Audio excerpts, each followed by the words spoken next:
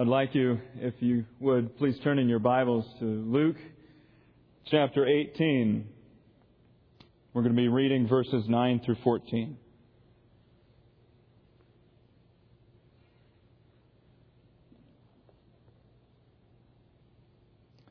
Luke chapter 18, verses 9 through 14. And he also told this parable to some people who trusted in themselves that they were righteous and viewed others with contempt. 2 men went up into the temple to pray, one a Pharisee and the other a tax collector.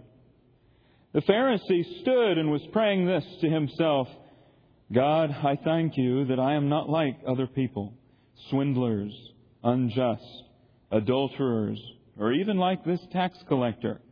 I fast twice a week. I pay tithes of all that I get. But the tax collector, standing some distance away, was even unwilling to lift up his eyes to heaven, but was beating his breast, saying, God be merciful to me, the sinner. The word of the Lord. Please pray with me. Father, you've spoken in your word, and when your word is spoken, it works. It is a double-edged sword. And we pray, Father, for every heart here that you would pierce, that you would cut, that you would divide, that you would do the work that we desperately need you to do. Because we ourselves are powerless, blinded by our own sin. When we have once trusted Jesus, we begin, even at that moment, to fall to the temptation, to stop looking at Him, to start looking at ourselves, and to be pleased with all the righteousness that we think we are laying up for ourselves. Would you humble us this morning as we hear your word? We pray in Jesus' name. Amen.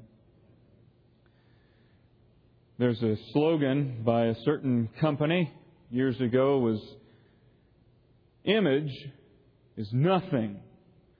Thirst is everything. So what? Anyone? Obey your thirst. I don't know what you said. It's obey your thirst. Okay? Obey your thirst. It's a good slogan. Image is nothing. Thirst is everything. Obey your thirst. That's great to follow if what you thirst for is, blessed are they which do hunger and thirst for righteousness. Okay? That's wonderful. That's a principle to guide your life by. If you are hungry and thirsty for righteousness, eat, be filled.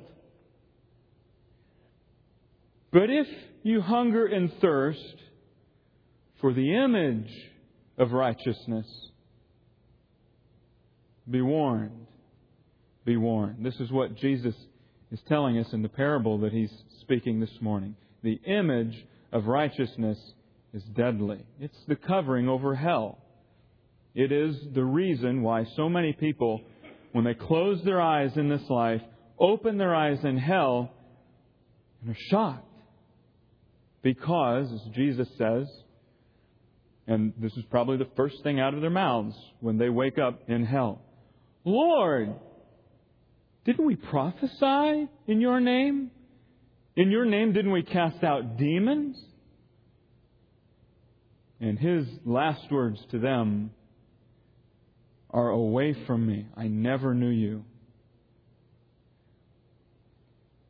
It is a curse to hunger and thirst for the image of righteousness. Jesus has just told a parable. He says, when you pray, pray and don't give up. Just like the widow who beats on the door of the righteous judge. And because she's so irritating, even an unrighteous judge will hear her. So don't you give up knocking. Don't you give up beating on the door. Will not God bring about justice for His elect, who cry out to Him day and night? But when the Son of Man comes, will He find faith on the earth? Okay. Now, in the crowd of auditors, in the congregation that Jesus is leading, however that looks right now, there are people who hear that and they say, I'll be here, Jesus. I've heard every word you've said since the wedding at Cana. I am your biggest fan. I'll be here, Lord, when you come. Every morning I get up and my coffee pot is set at 5 a.m. My coffee pot goes off and I get my cup of coffee and I get my Bible and I sit down and I have my devotions. And I pray to you. I have my list. See, Lord, look at my list. I have missionaries on this page and friends on this page and family on this page. I have all the habits that you commend. I get alone with myself every day to pray. I'll be here. And they don't have to say it out loud. There are very few people who are bold enough to brag about themselves so boldly. But Jesus knows. And Jesus sees. And He sees there are some in His audience who are trusting in themselves that they are righteous. So He tells this parable. In the parable, He rebukes them for two sins and He provides them one way of escape. So He says, two men went up into the temple to pray, one a Pharisee and the other a tax collector. On the opposite ends of the spectrum of how we think of piety in the New Testament. On the one hand, the loud, obnoxious Pharisee, always making long prayers, going about in long robes, and in this parable, lifting his eyes to heaven and proudly saying, "Thank you that you have made me a righteous man." And on the other hand, the compromisers, the guys who are dealing with Rome and taking in all the money and they would, take more than what was really being charged of them, the tax collectors. Someone who is generally looked up to, or even in the words of Jesus, Jesus says, look, the scribes and Pharisees, they sit in the seat of Moses. Do what they say, don't do what they do. Okay. The Pharisees were, some say, they were the sort of the blue-collar scholars. They were the ones who studied the Word of God, believed it was inspired. They wanted to make sure that everyone could obey it, and so they came up with all this tradition to surround the Bible to make sure that no one even got close to breaking a commandment. Okay? And they weren't wealthy. That was the Sadducees. They didn't control things in the temple. That was the Sadducees. They had to meet in synagogues, and they kept up the synagogues. They were the small groups people. Okay, so who are the Pharisees? The Pharisees in that day are the Protestant Reformed evangelicals. Okay? So it's you, it's me. This is the Pharisee. This is what the Pharisee goes and prays. The Pharisee stood and was praying this to himself. God, I thank you that I am not like other people. Okay? That's the Reformed part of the Pharisee. He's the one that recognizes God is the one who has provided for him to be who He is. Some say they've begun at this point in history, the Pharisees, to downplay the doctrine of original sin. And so the playing field is level, so they might say. And so all that needs to take place is God puts you in a better circumstance than someone else. And so then you, for the rest of your life, make better decisions than anyone else. Okay? Where I'm from now, in Charleston, they have a saying, especially when somebody stumbles into great sin or they wind up in jail or they do something everyone's ashamed of. We didn't raise him like that. That's not how he was raised. Okay? This is the Pharisee. Thank you, Lord, that I was raised by a good family. I was raised by two parents. I was raised in a family where my father taught me the catechism. He went through every scripture and he went through every one of the catechisms, made me memorize the scripture. Thank you that in my family, we go to the church every time the church doors are open. Thank you that I was raised not in that neighborhood over there, but I was raised in the best neighborhood in town. Thank you that I have had every advantage, and now I am not like all those other guys that were born on the wrong side of the town, to the single parent. Okay? This is the attitude of the Pharisee. Pharisee says, thank you to that I am not. I was reading the biography of Jonathan Edwards recently, and at one point during the Great Awakening controversy, lots of people were opposed to the Great Awakening. Lots of people were in favor of it. So he begins to write a book called Religious Affections. Basically, how to know if what happened to you was a genuine work of God or whether it was just your own loving and a particular religious experience that will fade in due time. And one of the things that he noted at the time, and several of his colleagues, was that people, when they got together, they would talk about their experience. They just talk about their experience. And you know, some of the experiences were pretty wild and woolly. The Lord pinned me to the floor, and I couldn't move for a day and a half. I was rolling around. I was talking in tongues. I began a Bible study. I began this. God did this to me. They begin speaking so much about their own experiences, they're not speaking about Jesus. They're speaking of all the righteousness that they allege He has made in their life. Be careful when you think you stand firm, lest you fall. And he said this is a problem because all these people who are going on and on about these experiences, they will fall because they trust in experience and not in the one who visited them and whom they claim forgave their sin. He said, I do this, I do that. This is one of the hidden pockets of sin that is at work in every heart. It's going to come up. Your heart is a sink of iniquity apart from the work of Christ, and this will grow up in you. Every decision you make, every virtue you make will become a stumbling block to you. As convictions grow up, beware. You will be on this part of the church which says, I thank you, Lord Jesus, that you have not made me like the people who don't love their children enough to homeschool, and they're flinging them into the public schools.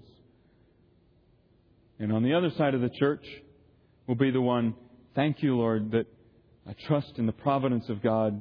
You'll look after my children, and I am bold enough to place them where they need to be, the mission field of the public school. Okay? And of course, the middle ground, well, we'll send them to private school and see what happens.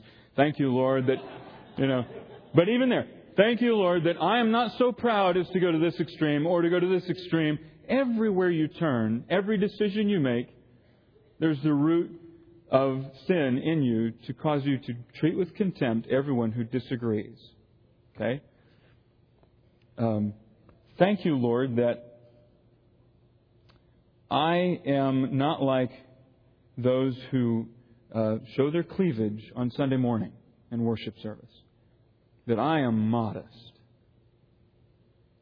On the other hand, thank you, Lord, that I'm not like those prudes who cover their head with a cloth. Okay? Thank you, Lord, that I have this beautiful church. Thank you, Lord, that I have trash cans on my walls. Thank you, Lord. There's no end. Okay? There's no end to the ways that you can grow up and be proud of your high estate or your low estate. And sometimes you'll be the last to know this. You'll be the last to know this, which is why, among many other reasons, you need to be here, so that you can meet face to face with the Word of God and Jesus Christ and see who you really are. Of course, one of the greatest stumblings in all of history about this particular point happened in the Old Testament. It was in Numbers. If you have your Bible, turn with me, and you need to see these words. Numbers chapter 20, verses 7 through 12. My favorite people to study, to read about, is Moses. Because Moses is sort of the best of times and the worst of times in the Bible.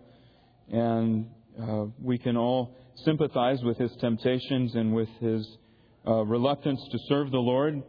And at the beginning of his tenure in Exodus, when he's called by the Lord, you know his reluctance to serve the Lord. And after that, he begins to grow, and he begins to grow in humility until at one point it can be written that he was the most humble man on the face of the earth. No one was as humble as Moses was. And yet, Moses, who was leading the children of Israel to the promised land did this. This was when, you know the story, Numbers chapter 20.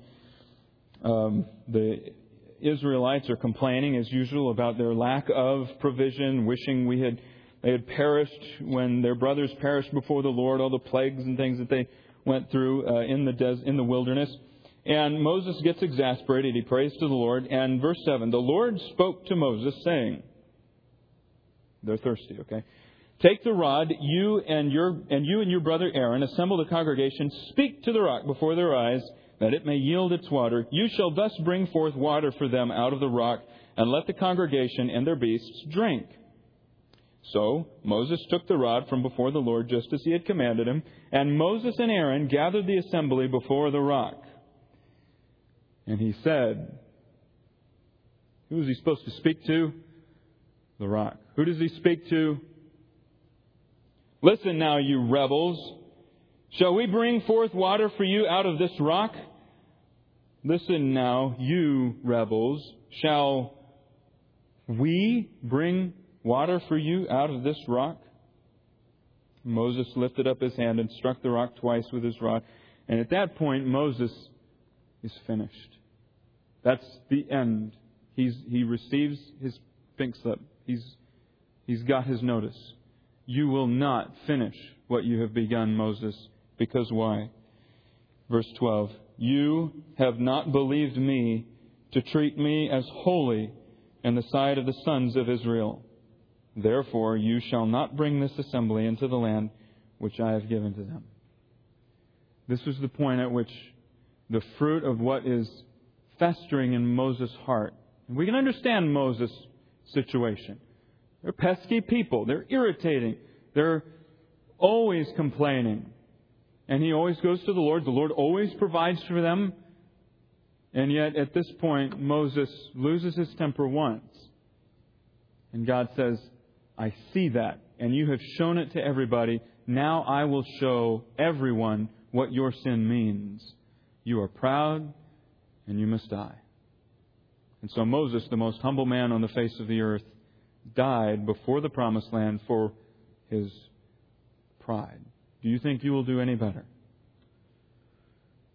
We can't do better than that. This is our situation. We ourselves are the rebels, and we oftentimes constantly set ourselves over against every other sinner on the face of the earth, thinking that our virtue qualifies us to something more special from God's hand. Okay? We are closer to Him. We're the church on the wrong side of town. We're suffering for the gospel. We are in the Mississippi Delta. We're suffering for the gospel. We are 15 hours from family. We're suffering for the gospel. All these other people think they have something to complain about. Let me tell you, have you known someone who is always cutting people off? And I've been tempted to do this. I heard Jody up here talking about the weather for the picnic. Looks like it'll be good. They were afraid it would be a little warm. And I laughed to myself. I'm from Mississippi. When we left, it was 109. You don't know what heat is. And when I was in school, I had a friend who had a difficult relationship with his stepfather. And his stepfather was a workaholic, didn't think he should do anything. And every time anyone else in the school or any of his friends would say, boy, I'm tired, I was up late working, instantly out of his mouth, you don't know what tired is. Let me tell you what tired is. And then he would tell them about all the chores he had to do and why he was always falling asleep in school. He didn't win an audience. Everybody else knows how sickening your sin is, but you'll be the last to know. And it's this way with this Pharisee. And when he prays this, he shows this other sin, that he views others with contempt. We oftentimes think more about other people's faults as though they were our virtues. We didn't have them. Okay? And that's what this man is doing. Thank you that I am not like. And he even ends his prayer with, or even like this tax collector, he points at the man. He says, I thank you, I'm not like him.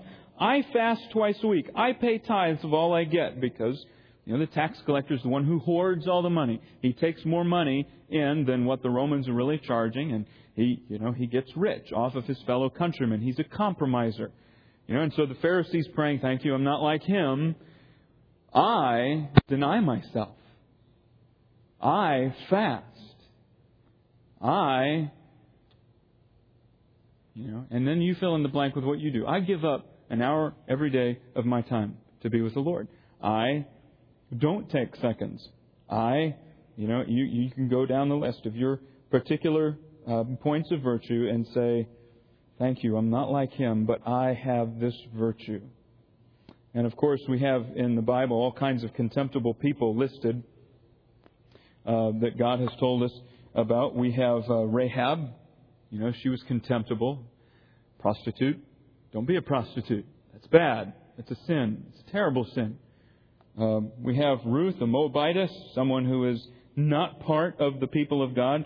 Don't die without being a part of the people of God. Don't die without being under the church. He who will not have the church as his mother will not have God as his father. Don't die outside of the people. But what happened to these women? They joined up. They repented. They became incorporated into the people of God. And all of us who would despise them because they came from such an awful background, what do we owe to them? We owe it to God, but we owe it to them. When they joined Israel, they married, they had children, and their children had children, and their children had children, and their children had Jesus. And in heaping scorn on the least of these, we heap scorn on Jesus. Luke 7, 36 to 50. You know that a Pharisee invited Jesus in to dine with him. And while they were at the table, this woman comes in, begins to cry, and she's washing Jesus' feet with her tears and drying his feet with her hair. And the Pharisee, who loves discussing John Calvin or Gamaliel, I suppose at that time, he enjoys the finer points. He enjoys listening to the whole sermon. And all of a sudden there's a scene, and he thinks, just when I was getting to the good part, Jesus says, Simon, I got something to tell you. And he says, oh, good. He's going to tell me what he thought of my last illustration of Moses saying such and such. But he doesn't. He said, a moneylender had 2 debtors. One owed 500 denarii and the other 50. When they were unable to repay, he graciously forgave them both. So which of them will love him more? You've noticed that those who come from the worst sorts of places to Jesus worship him hardest. Those who know what they've been forgiven of and can catalog it. Those who can speak ad nauseum not about the virtues they now have, but about the sins that they've been washed from. That they can't believe they've been forgiven. They can't stop talking about how gracious Jesus is. They are the ones who are exuberant, who rejoice. And there are those of us who came up in very good situations, who are very staid and can be very shallow and can be very happy with themselves. I don't have those temptations. What have you been forgiven of? I'm proud. That's what you're supposed to say. I'm proud. I'm a proud man. Jesus has taken away in this parable all the glory of being a proud person and confessing it, because he's saying this is what keeps you from me. Simon says in his heart, if Jesus only knew who she was, if he was a man of God, he would know what kind of sinner this woman was. Jesus says to Simon, I know who she is. I made her. I know who she is. I'm going to go and prepare a place for her. I know who she is from before the foundations. She was chosen. I know her. I gave her those tears. I gave her that hair. And Simon, you have hair and you have tears. Where are my tears, Simon?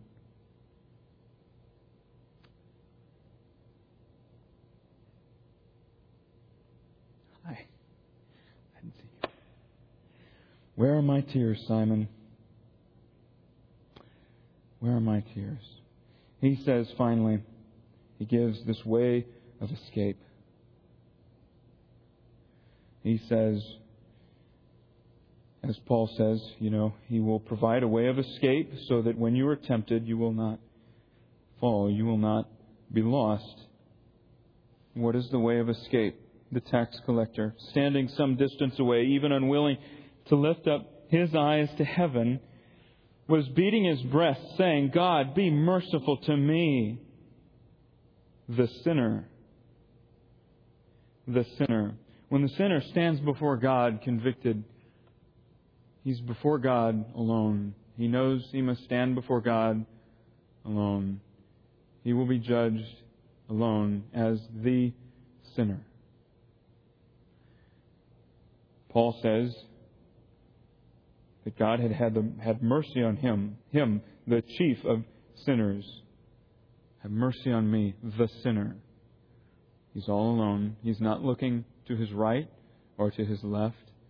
Thank you that I'm not like Tim Wagner. Thank you that I am more like Tim Bailey. Thank you that I'm even more like Dave Abusara. Thank you. There's none of that. Have mercy on me because I am the sinner. And that's all I can ask for. That's all I need hope for. If I have that, if I have mercy. And the word mercy is from a word that means, we also translate propitiation. Cover me in blood so that you will no longer see me. You will see the one who died for me. Cover me in your blood so no one will see my quiet time. They will see Jesus, who went alone to the cross and shed His blood for me. Cover me in His blood so that I will not on that day cry out to the rocks to fall on me. Some people's prayer journals will fall on them at the last day. Don't be that way. Don't cry out to the Lord on that day that you would be hid, that you would be buried under the ground. There is no escape the holiness of God. If you would be humble, if you would escape these sins that would drown you in the sea of fire, be humble and think of the holiness of God, who when He appears to men, they scream because they know, though they may be the best of the best, their lips are unclean, and they live among a people of unclean lips and unclean hearts. And unless He burn their lips off of them, their lips will remain unclean. When this God, this holy God, sends His messengers to people to give them good news, the first thing the messenger says is, don't be afraid. Because even those who stand in the presence of God come away with a holiness that shines and is a shame and a terror to all who look. Be merciful to me. Cover me with your blood so that I will not be seen, but Jesus only will be seen. God demands holiness from His people. Be holy, for I am holy. Unless your righteousness surpass that of the scribes and Pharisees, you will not enter the kingdom of heaven. And when we hear that, Pharisees were hypocrites anyway, right? And everybody hates a hypocrite, as Thomas Watson says. Everybody hates a hypocrite. Men hate him because he makes a show of godliness. God hates him because He only makes a show. And when Jesus tells us this parable, we're not to thank God that we're not a Pharisee, but to cry out for mercy, because we cannot stomp down those thoughts enough. They will not die.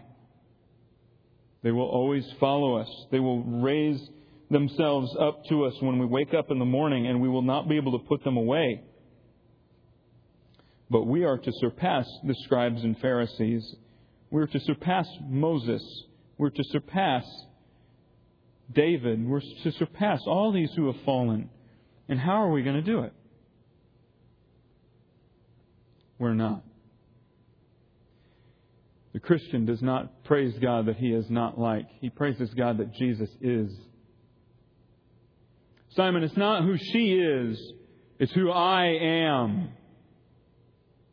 She recognizes that in this body is all the blood to forgive her all of her sins, past and present and future. And you recognize, oh, this is a teacher like me.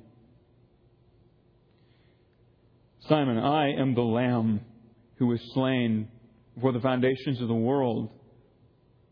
And if you would participate in my sacrifice, you would eat my body and drink my blood, you would be forgiven. Don't talk me up, Simon. I'm going to die for you. And then you praise me. And then you cry out to me for mercy, as this woman has.